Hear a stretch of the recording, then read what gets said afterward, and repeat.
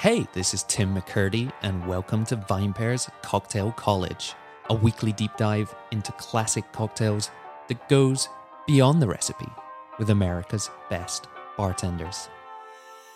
Here's a little thought experiment for you, listener. You've got a new, obscure booze brand you're looking to bring to market, or maybe you have a failing product and you want to resuscitate sales. What do?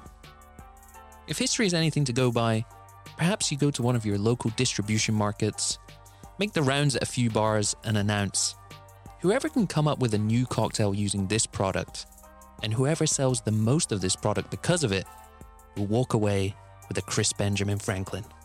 A cheeky little hunch. Now, I don't know if this is legal or not, so please don't actually do that.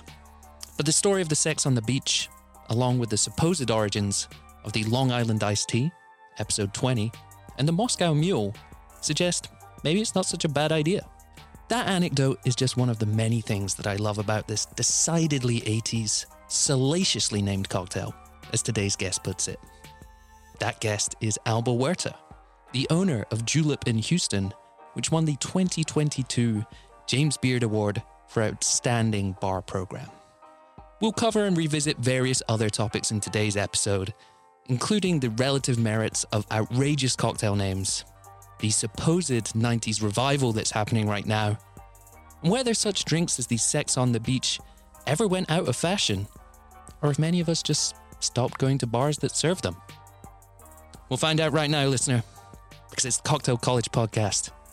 It's brought to you by the VinePair Podcast Network. We can dive in. We can do this. Let's do it. It's the Cocktail College podcast. We're joined on a chilly Thursday afternoon with Alba Huerta. Alba, up from Houston. Yes, I'm here from Houston, Texas. Not exclusively for this, but I'm glad we've got you. I know, me too. I was so happy to find you guys, and we had time. Cannot wait to get in today's episode, by the way. But yeah, welcome to the studio. It's something you've been craving, this drink. It's sunny. It's the sex on the beach. Because it's, like I said, it's a little bit chilly here today. It's a little bit chilly, especially for me. Yes. But I think, I feel like the reason I chose the sex on the beach, to be totally transparent, it's one of the first drinks I ever made prior to, because I've been bartending since the late 90s, which was the epicenter of all of these drinks. And there's a lot of feeling with the way it's named and what bars represented at that time and how drinks were made, and how this particular drink gained such popularity. And the name has a lot to do with it. I was going to say, do you think that's what it is? Well, I think it's a number of things. Yeah. Right? It's like, it's simplicity, the ingredients, what makes I don't know if, there's an argument that this is a modern classic and that modern classics have the simplicity of ingredients that are available to everyone. I 100% agree with that criteria. And so there's something about this drink being very easily replicated and something that can be done all over the world. But the name itself is what caught fire. Yeah. So there's a marketing, there's some marketing genius behind how this drink was developed, but maybe not so intentional, but definitely after. It definitely always helps. I want to dive into those things because I think they're really fun. But before we do, I don't think anyone listening to this is not going to have heard of the cocktail before, but it might have been a while since they've had one, or they perhaps need a refresher on what's in it. So what are we speaking about here? So it's vodka, and I've made it with sour mix and cranberry. The recipe has vodka, sour, cranberry, peach schnapps, and orange is the interchangeable orange or sour. I mean, when I made it, it was the sweet and sour powder mix, So now classic. I make it with lemon, fresh lemon. One of the iterations of this cocktail that I really like, I'm actually very happy with, in the bar that at Julep we have it on draft, and it's made with 2 different vodkas. Ketel One Peach. It's like a lighter flavor essence vodka, and then regular vodka. So it's got both.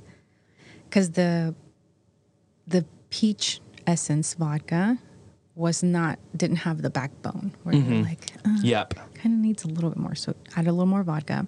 It has lemon, a little bit of simple for some sweetness, cranberry, and a mimic lemon recipe, or limit like a citric acid type of solution of something that tastes kind of lemony. Yeah. And then we put it on draft, so the carbonation makes it taste really good. Oh. And do you call it the Sex on the Beach? Mm-hmm.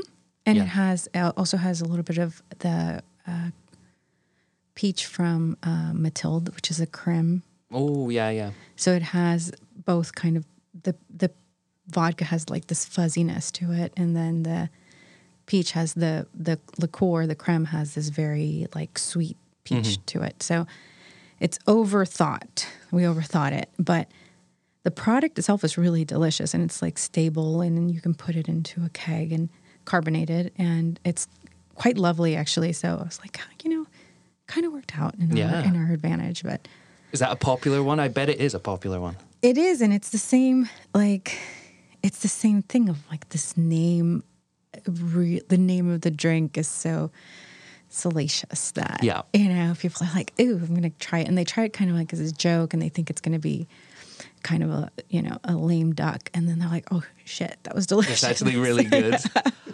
So it's so interesting. 2 things you mentioned there actually. So we were doing a VinePair kind of party event at one of these kind of food and drink festivals earlier this year.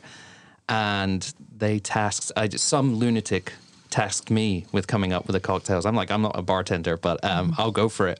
And it was a kind of a 90s nostalgia theme for the party. Nice. So I wanted to put on like drinks like that, but also maybe try and not improve them or bring them up to kind of modern specs. Because to your point, like, it is a drink that needs a little bit of work for it to be like a very good cocktail these days. I forget what we did it with. I think maybe I used something like Campari for the color. It just basically looked like a Sex on the Beach. Mm-hmm. We had I wanted to use some eau de vie. Apparently there's no peach eau de vie, so we went with apricot. Anyway, long story short is... That sounds delicious. It was really good, but the people, they batched them. And the event crew did not ask me anything, and I'm like, okay, so you're batching this. Have you factored in dilution? And they're like, what's that? And I'm like, okay. People got sloshed. It was the most popular one on the menu. There was like a Cosmo on there and stuff too, and that's what people were going for. So it speaks to your point about the name. I've had that experience. The name is very evocative, and people want to have that. If you see it on a menu, like, oh yeah. Maybe I've never had one, but I've heard of it before. But it also needs a little bit of work. I think too, when for us, it's a bar that's notable for its drinks and how much energy and thought we put into them.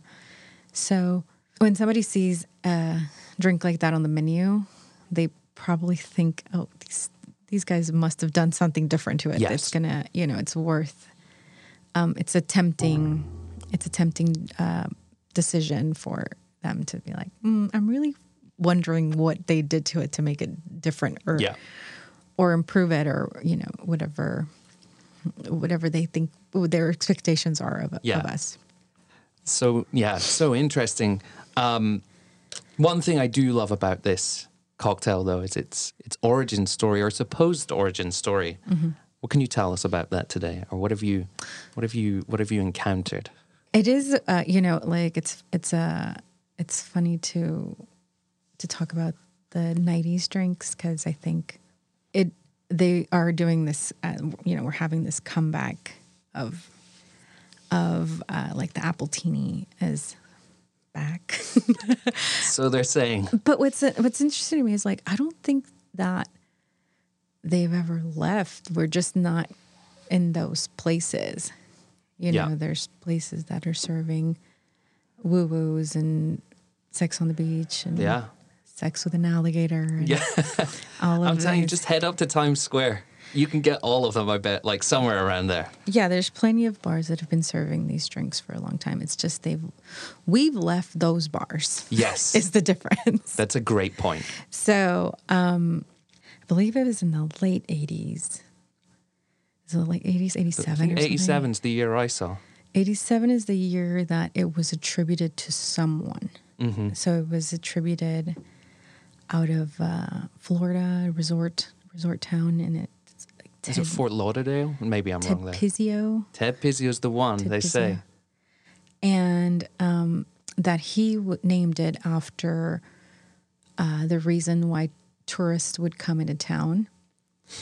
So it's like not just Mickey Mouse. It was like sex. He's like, people come here during spring break for the beaches and sex. Mm-hmm. So he put those two things together.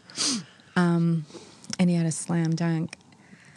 But it was I think it was also in print somewhere else, but maybe not attributed to a person in the early 80s.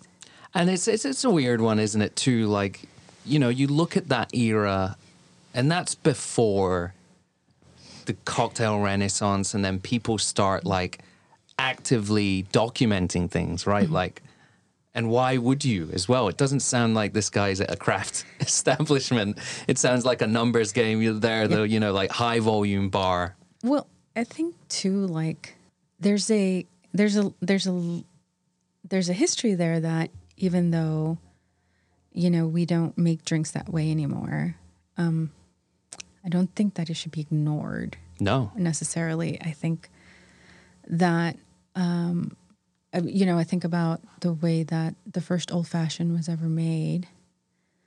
And, like, I'm not putting dashes on a sugar cube. Like, I'm making my Old Fashioned with a diluted syrup because then I have the advantage of making this drink in a much more appropriate time frame for my guests. You know? So I'm not dashing a cube. So there's been an evolution in the way that I make that drink, right? So not to say that we shouldn't look at these drinks from the 90s and think, how can I make this different? Or should I try a sex with an alligator with like real pineapple juice? And it's quite delicious, you know, once you put the ingredients together that are fresh, or the way that we redid the Sex on the Beach on draft, it just seemed like a really nice bubbly drink, right? A carbonated drink. And it's like, well, let's give it a shot and see what happens. Mm-hmm. It turned out to be one of the better drinks for the summer that were really easy for us to pour and control the flavor because we're making like one large drink and always consistently pouring it the same way. And even though it became a drink that had a lot of like small ingredients, we were able to pour that same exact drink for people every single time. There. Mm-hmm. Yeah. I think it's worth noting too that if you were to try Ted Pizzio's version, right, I don't think it would have been a bad drink. Mm-hmm. I believe he wasn't using cranberry. I think he might have been using grenadine instead, which makes sense. Probably would have been all the rage at the time. And look, by modern standards, you can say maybe it doesn't have enough acidity. Maybe it's too sweet. But you know what? We like sweet things. Mm-hmm. And you were talking about sour mix earlier. I had recently a Mai Tai, a place that was famous for Mai Tais, but, you know, they're stuck in a time capsule from, like, the 80s, right? Mm-hmm. And it was rum from a bottle. I've never seen this rum brand in my life before. Whatever Georgie vodka's equivalent in the rum world is, that's what this was. And it's with, like, sour mix and something else. Definitely no orgeat going in there. But the thing was, it was a good cocktail. Mm-hmm. And these things that are sweet and probably too simple for us these days when we talk about like craft mixology, they are still tasty drinks. They're just not up to the standards, or they're not where we've taken bartending these days. But I bet you if Pizzio was here today and he made us one of his Sex on the Beaches, I'm sure we'd enjoy it. I'm sure we'd be like, yeah, maybe just one, but I'm sure it's pretty good. The other one, so I've got it noted here. I was looking into that too. I think it was Confetti was the name of the bar, Confetti Bar. Uh-huh.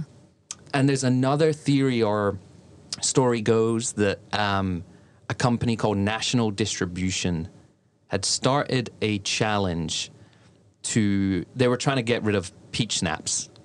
That sounds like a familiar story. Right. Like when they were trying to get rid of ginger beer and the mule was Exactly, born. the mule. And so they went to these bars in that Florida town and they said, we will give $1,000 to the bar that sells the most schnapps and $100 to the bartender who comes up with a drink. It's not actually known whether it was Ted who won that competition or whatever, but his is the one that endures. It's like the Long Island iced tea. I believe that was as well, like a Curacao thing or a Cointreau thing. But anyway. I do think, like, I always question that the stories of, like, we were trying to get rid of is, like, were you trying to get rid of or introduce or sell more? Mm-hmm. Like, those are very different. Like, who was sitting on, just cases of schnapps? It was like, I got to get rid of these. I don't know how that... I was doing some spring cleaning or winter cleaning in the office yesterday, and I came across a bottle of peach schnapps, and I just thought, what the hell is this doing here? And then I remembered the Sex on the Beach thing that I was doing earlier this year, and I was like, maybe that was that. But it's not an ingredient. Is it common behind bars these days? No. For what? Peach schnapps, sorry, just, like, again, it kind of technique-forward cocktail bars, such as your own. We use creme de pêche. We use a lot of peach liqueurs. Yeah. I mean, it's used in classics, and it's that's used in modern classics, but there's a difference between the schnapps and the cremes. Like, there's a difference in, like, sugar and production, and so I actually think that's a pretty common staple in bars. But more along the lines of the creme de pêche that you're talking about there versus like schnapps these days? Yeah. Mm-hmm. What is the difference between those two in terms of production? I mean, if you're talking about like a De Kuyper peach schnapps, is that what you found? Yes, almost certainly. I mean, what does that bottle cost? It's not expensive. So what do you think is in it? Grain neutral spirit, flavoring and sugar. Yeah. And so when you're thinking about, like, so schnapps is just a name that harkens back to probably something that was made differently long ago? It's likely, no, actually there's some beautiful schnapps that are being created, but they're like $250 a bottle. It's the misnomer of something that was a flavoring agent with sugar in it. Mm-hmm. Nonetheless, like, so this is where cocktails get a little complicated, right? Like, if you ask me about schnapps, I'm thinking about that beautiful $250 schnapps, because I'm like, I've never seen anything like that. It's beautiful. It's delicious. And they also call them eau de vie, right? Okay. So they interchange those two words. But if you ask someone, maybe Ted Pizzio, about peach schnapps, he might be thinking De Kuyper. Yeah. So it's about, like, what do you think it is when you're asking me that question? Which is why I asked you. It's like, how much does that cost? How much did your schnapps cost? What do you think is in it since you tasted it, right? And unfortunately, the labeling of that kind of got a little convoluted and fuzzy, just as the drinks did. Mm-hmm. Like the fuzzy navel, little kind of little sibling to this drink. Mm-hmm.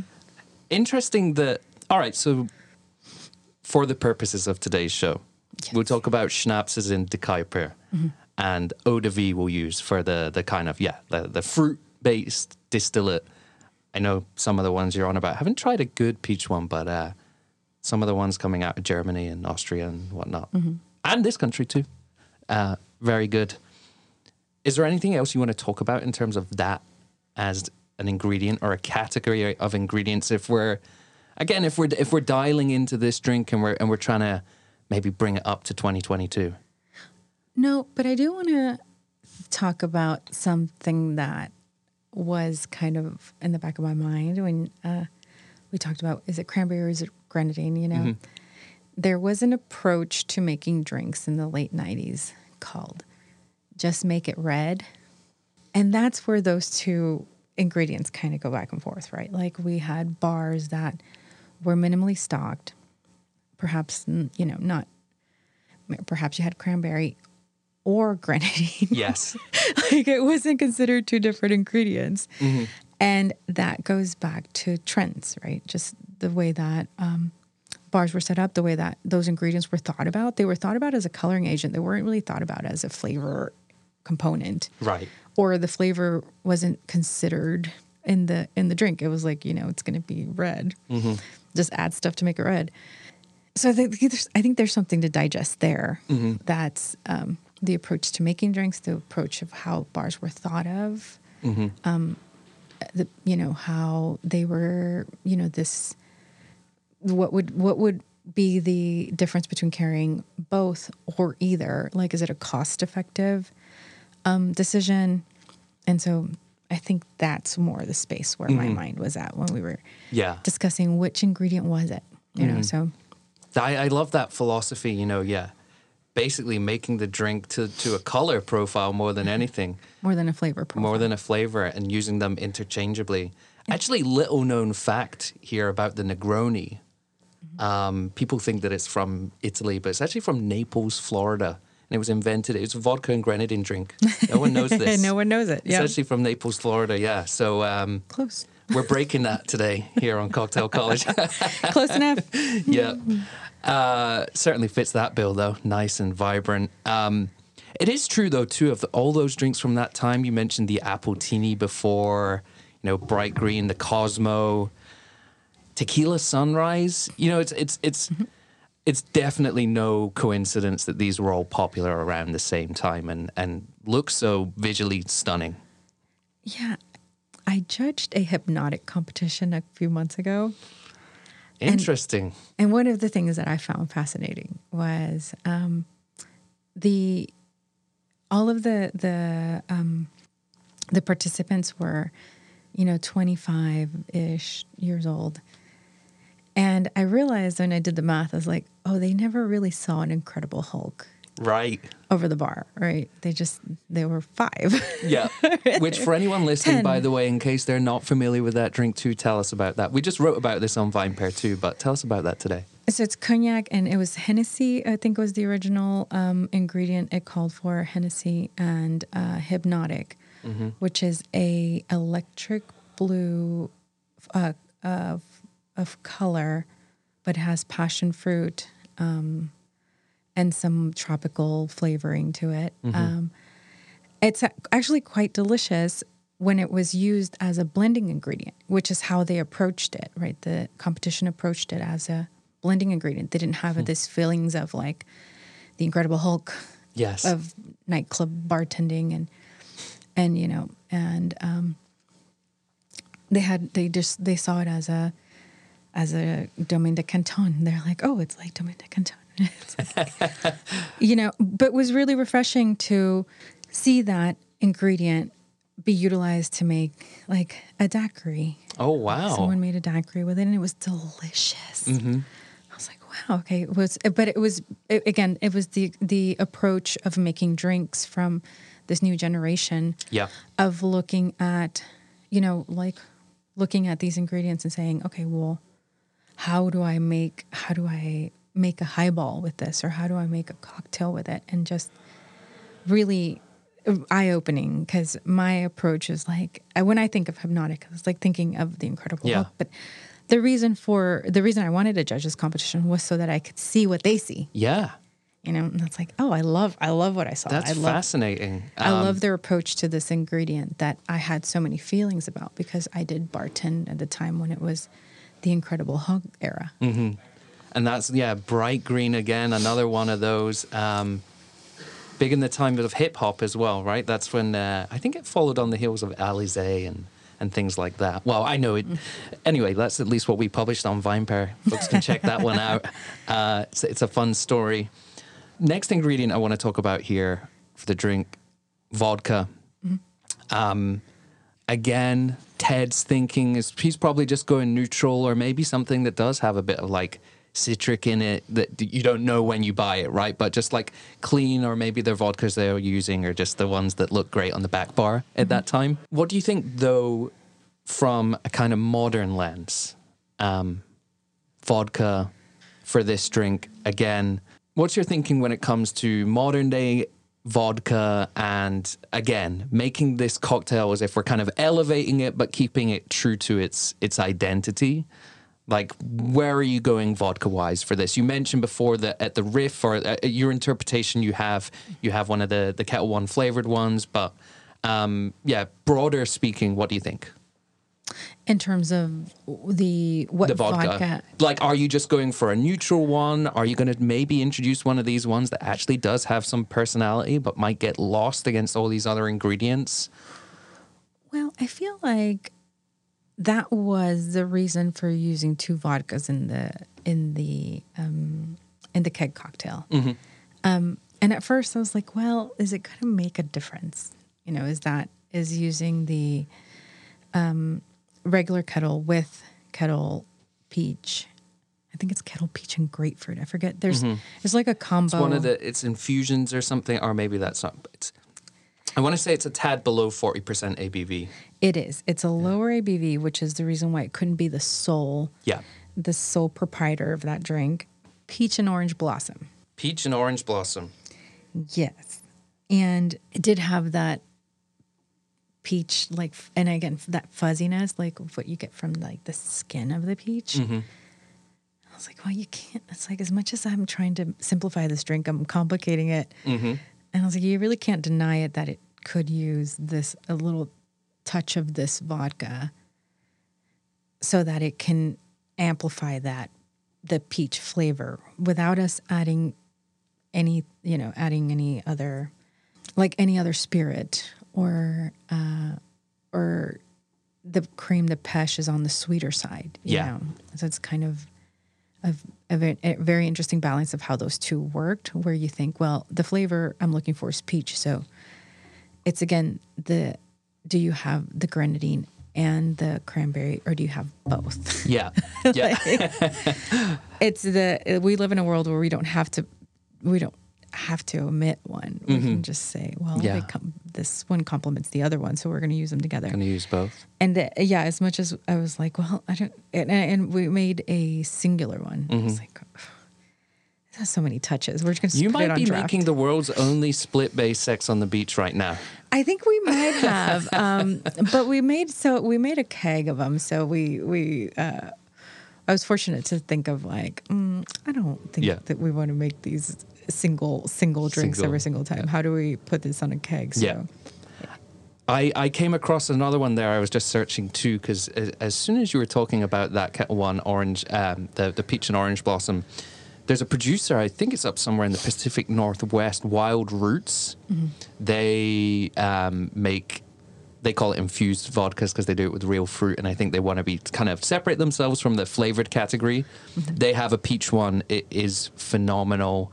I actually like it in a Vesper.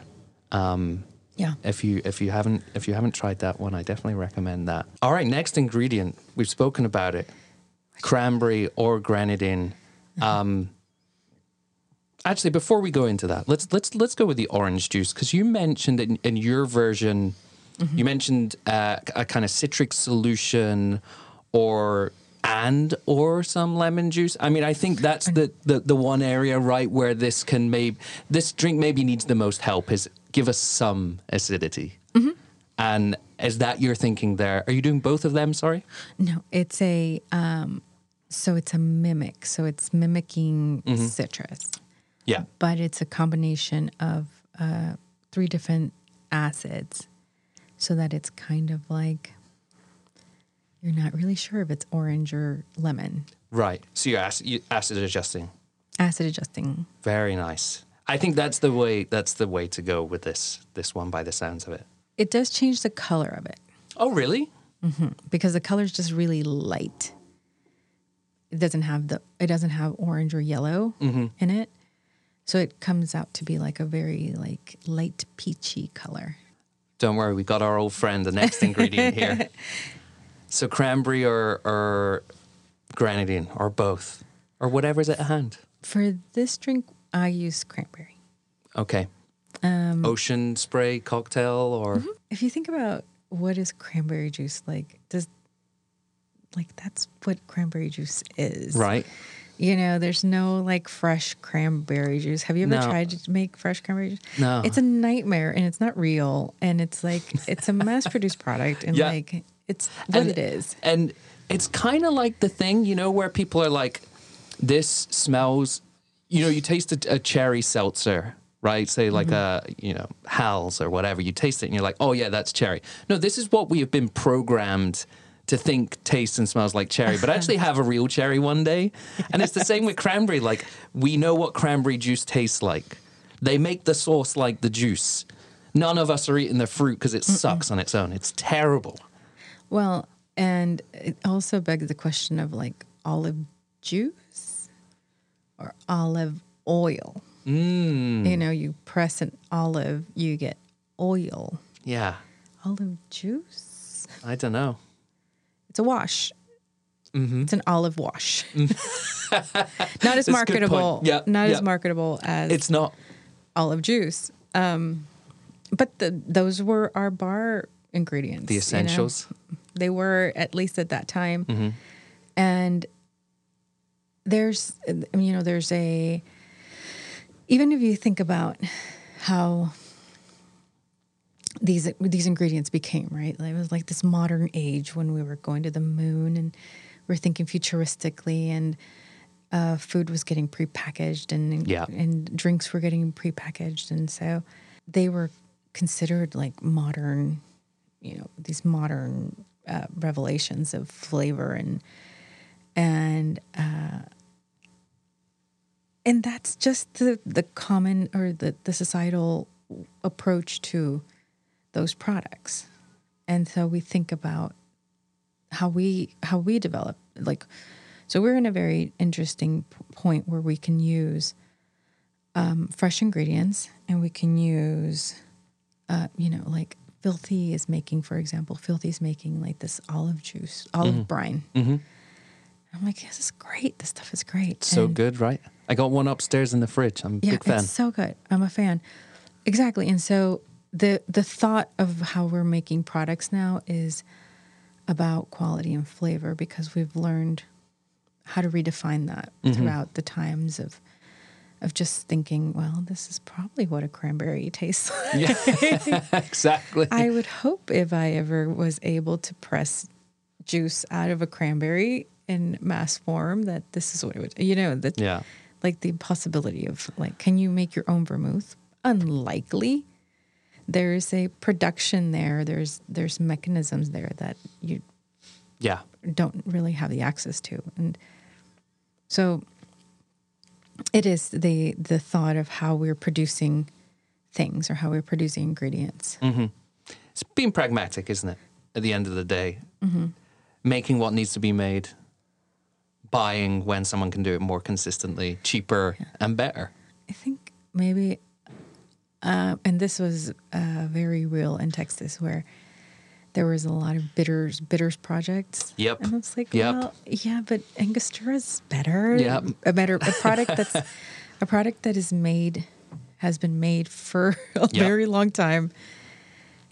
I think they got it. Like, it was a good experiment that we all tried to make our own different bitters and aromatic bitters, but not as good as this product that has been mass producing this for a very long time. Yeah.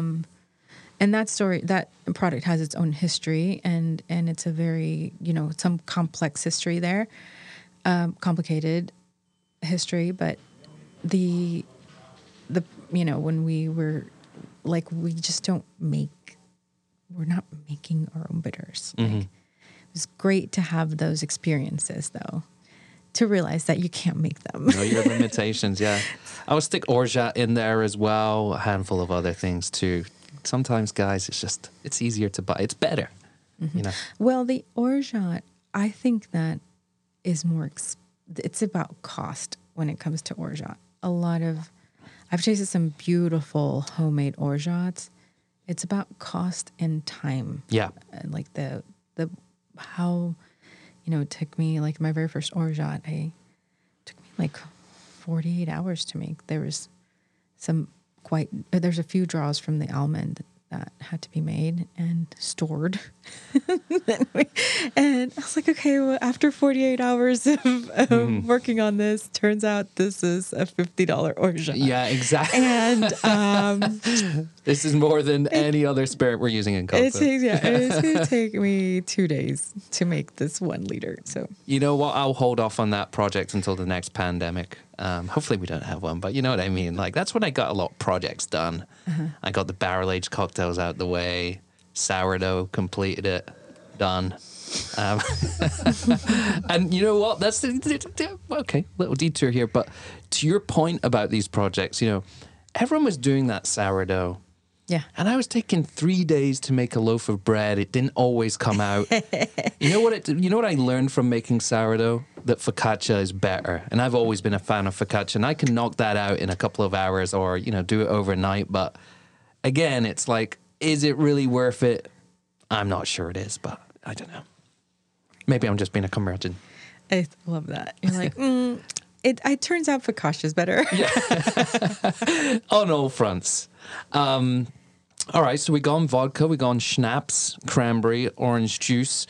We've gone a little acid adjustment in there, so that's all the ingredients. Anything else you want to speak about from an ingredients perspective before we talk about preparation? No, we're good on that. I think we're good.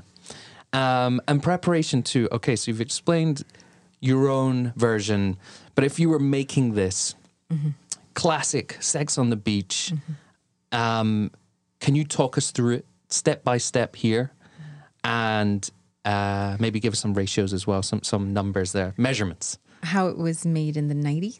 Or how you would do it, say, today I hand you vodka. If it wasn't in a keg.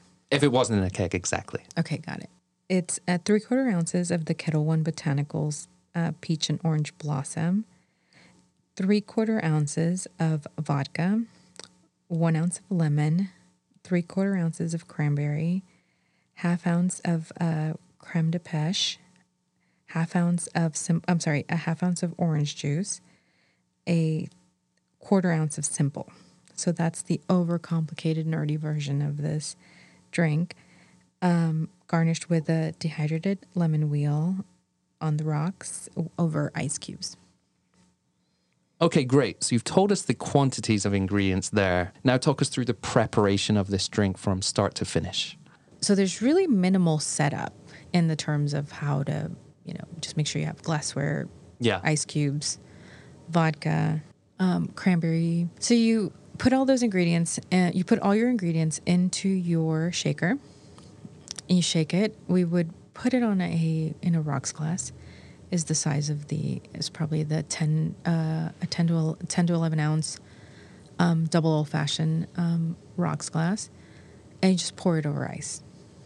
And I think that's pretty accurate as to what most of the drinks from the 90s were. I don't even know if Ted shook his drink. I think he just built his drink. Just built it. Sounds about right. Maybe over some crushed ice. I feel like they love a bit of crushed ice. Ted would have. I feel like there's a lot of dilution in the way that, like, the recipe from him of, like, there's like quite a bit of orange juice or quite a bit of sour mix, So there's a lot of dilution in that product in order for it to dissolve to make sure that there's dilution in the alcohol proportion so that you can taste the different flavors that are coming out of that drink. But the way that we make it, the way that I would make this drink, would shake it out, pour it over ice, and maybe garnish it. Yeah, with, what were you thinking garnish-wise for this? I think that this is like, I don't know. I think that, like, whenever, let's say we've tinkered with it from its original form, right? I like to put like a dehydrated lemon or something that tells you that there's something that's changed about this drink. Slightly elevated. Some people don't like that term, but the kind of elevated version of it. Right. And so that just a little dehydrated lemon wheel would tell you that this drink's going to be a little different from its original version. And I think that in garnishes, there's always a telling of what's in the glass. So if I'd used orange, I would use a dehydrated orange wheel. So if I'd used lemon, I'd use a dehydrated lemon wheel. So you're kind of visually telling of what's in your drink. Mm-hmm. And at least with citrus, Yeah. to me, it's like the citrus, the garnish is telling you what's in the actual drink, what juice was utilized in the actual drink. Unless you're ordering a G&T in Britain, but that is an outlier. Is it lemon or lime? I don't know. I never drink them. But I know there is an argument amongst Americans and Brits over that one. But I think that when like the TGI Fridays, like when which has they have a phenomenal training program, or they had. I'm not. Yeah. I'm sure that they continue to train. If you could ever get a hold of that training manual, I'd love to see it. I would love to see it. If anybody out there has one, please share with us. But I think these drinks became like these oversized like attractions, So there's something about how that drink was evolved, even if it's in its own era. Yeah. From being perhaps a drink that sounds like it was maybe in a pint glass or, Yeah. And then was later like in a footed glass and like those big Mardi Gras glasses that are this long, the yard long glassware or plasticware. So there's an evolution even to how that drink was consumed and thought of as a party drink for a very long time, and even to this day. So like we did something nerdy with it, but like in its true form, it's a party animal. As are those who continue drinking them today. Yeah. There's people out there drinking them. I'm heading up to TGI Fridays after this. I know what I'm doing tonight. I think I'm going to get foot-long sex on the beach. But I do always wonder, like, how much alcohol is in there? Right? Like, I just want to know. No judgment. I just want to know. Mm-hmm. I'm curious. It harkens back to that Mai Tai that I had that I was telling you about earlier. It was boozy. It was, yeah. I think they equate like how boozy you experience it as to value. And I think maybe for some folks that there is a thinking of that, but I think that's still prominent though. There was, I was on a panel a few years ago where we were talking about low ABV drinks and zero proof drinks. And alcohol, how the consumer equates alcohol to value or cost is very correlated, but the ingredients that are being used to make low proof cocktails are the same, about the same expense as alcoholic drinks, and maybe even sometimes a little bit more. So it might cost a little more to make a low proof cocktail, and it costs something to make a zero proof cocktail. It's costing just about the same. Yeah. And how we consume alcohol in the terms of how we think of what it should cost. I think there's a conversation there. Mm-hmm. So that's a very good point there. Because if this yard-long drink was in a classic cocktail bar that's using high-end spirits, like, is that a $60 drink? Yeah, exactly. That's the other thing. Like, you think you're getting value because you're getting more, but that just means they're using worse ingredients, which, as you've mentioned today, that's a no-no. Any final thoughts on the Sex on the Beach before we head into the next section of the show? No, we can move on. All right, then. Quick hit questions to finish the show here. Starting with question number 1 for you. What style or category of spirit typically enjoys the most real estate on your back bar? Whiskey. Any in particular that has more showing than others? I think in general, brown water is going to be the whiskey that showcases the most at a bar called Julep. I was going to say. And that's just common sense. Mm-hmm. It would be weird otherwise. Tequila is right behind it, but it's definitely brown water. That makes a lot of sense there. Question number 2 for you. Which ingredient or tool is the most undervalued in a bartender's arsenal? The ice scoop. The ice scoop. Good one. I feel like anytime I'm doing a catering event, it's like everybody's got the tools. And I'm like, did you bring the ice scoop? And they're like, oh, like I always carry one. Explain that, because otherwise, I mean, you don't want to be putting glasses in there. Right. And you don't want someone using their hands. Super simple. You just explained it for us. Okay. Your ice scoop. It's not necessarily considered a tool for the bar, but I also don't think that there is an underrated or underused tool otherwise. You know, I feel like the essentials for what we carry in a bar are used multiple times throughout a round, or throughout or at least for us it is, you know. I think that. Well, I think your example that you gave, though, it speaks to that point, right? Like, this is maybe undervalued because, like you said, you go to a catering and it's like, what's the one thing people forget? It's the ice scoop, because it's not on the top of your mind. Like, people are bringing their jiggers. Right. And the other thing I think about it is because you think about if you think about the consumer buying their own bar tools, right? Like, they have their beautiful jiggers, their beautiful bar spoons, their shakers and their mixing tins, and maybe some ice tools there as well, some tongs. But no one really is making these ice scoops, but they're so essential for us behind the bar because we think about cleanliness, efficiency, and we need ice to be able to make actual drinks. That's a good one. It's definitely the first time that one's come up on the show, and we always like to see new ones there. Okay, good. Question number 3 for you. What's the most important piece of advice you've received while working in this industry? I think that I don't know if I've received this. Actually, I know I haven't received this advice, but this is advice that I give in the sense of how I think about myself in this industry when I am asked to give advice. And I tell new bartenders to think about staying power, not star power. So if you think about your staying power in this business, you'll think about your health. You'll think about your decisions that you're making today, how to think about your future, your career. You think about this as a career that you want to stay in for a long time. And that's probably some of the most clear communication I can have with someone, and think about, do you want to stay in this business for a long time? And how are you going to do that?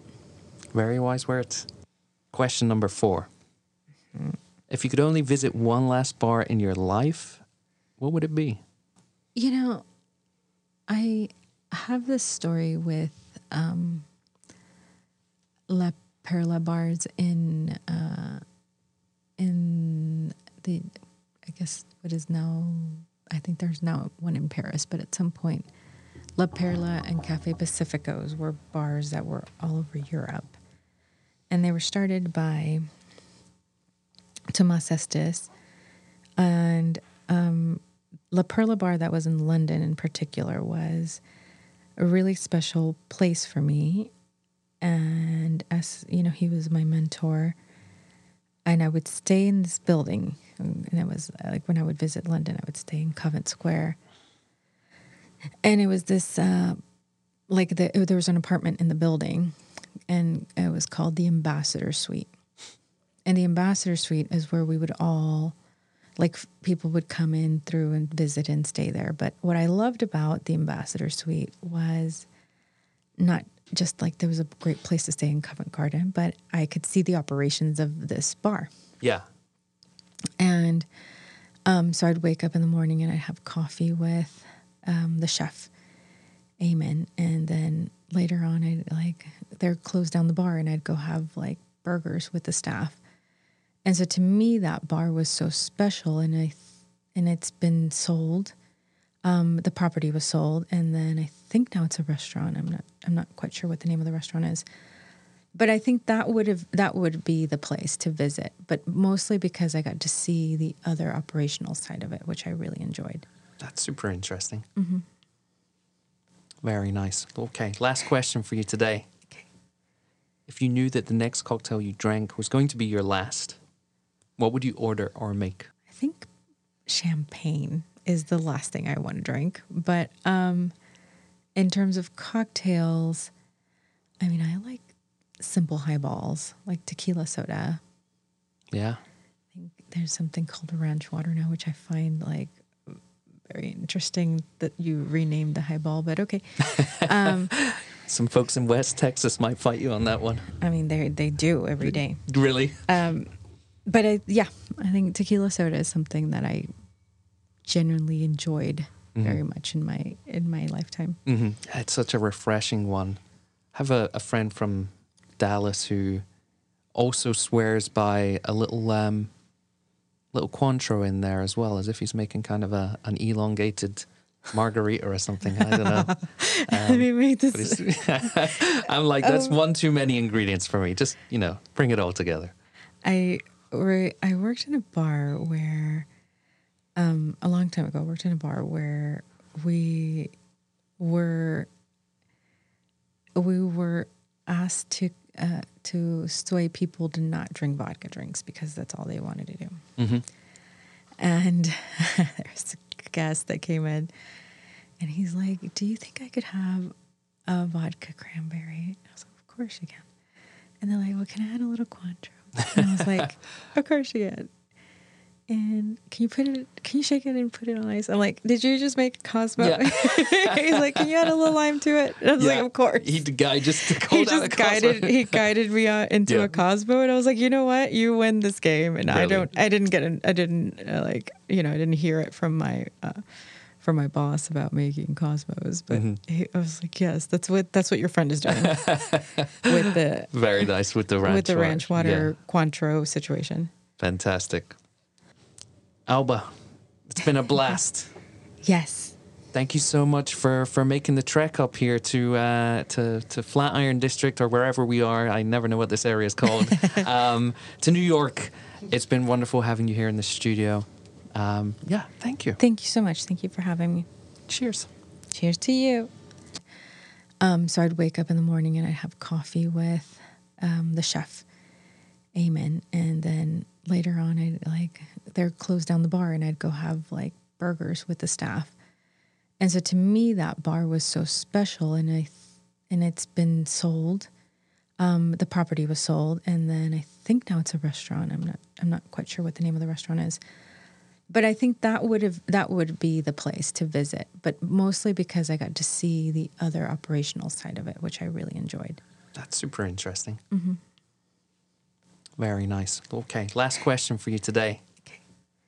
If you knew that the next cocktail you drank was going to be your last, what would you order or make? I think champagne is the last thing I want to drink. But in terms of cocktails, I mean, I like simple highballs, like tequila soda. Yeah. I think there's something called ranch water now, which I find like very interesting that you renamed the highball, but okay. Some folks in West Texas might fight you on that one. I mean, they do every day. Really? But I think tequila soda is something that I genuinely enjoyed very much in my lifetime. Mm-hmm. It's such a refreshing one.